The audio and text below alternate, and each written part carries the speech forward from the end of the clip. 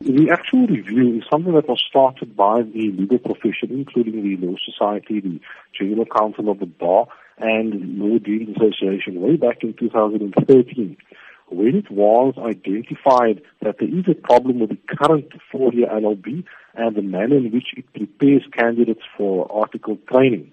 We had a summit in 2013, and this current review of the various tertiary institutions arises from that. At this stage of the review, the Commission on Higher Education is saying that it is not going to include the legal profession in that review in discussing the merits of the reports and the accreditation of the various institutions, and we're saying that is wrong.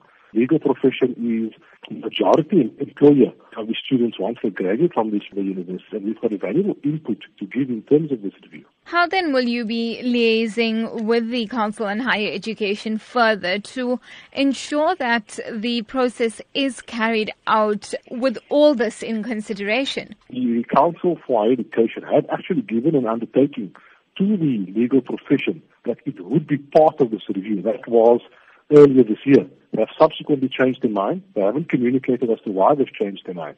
The Law Society has written a letter almost a month ago to the Council on Higher Education, subsequent to them making that decision, questioning that decision, and providing detailed reasons as to why the profession should be consulted.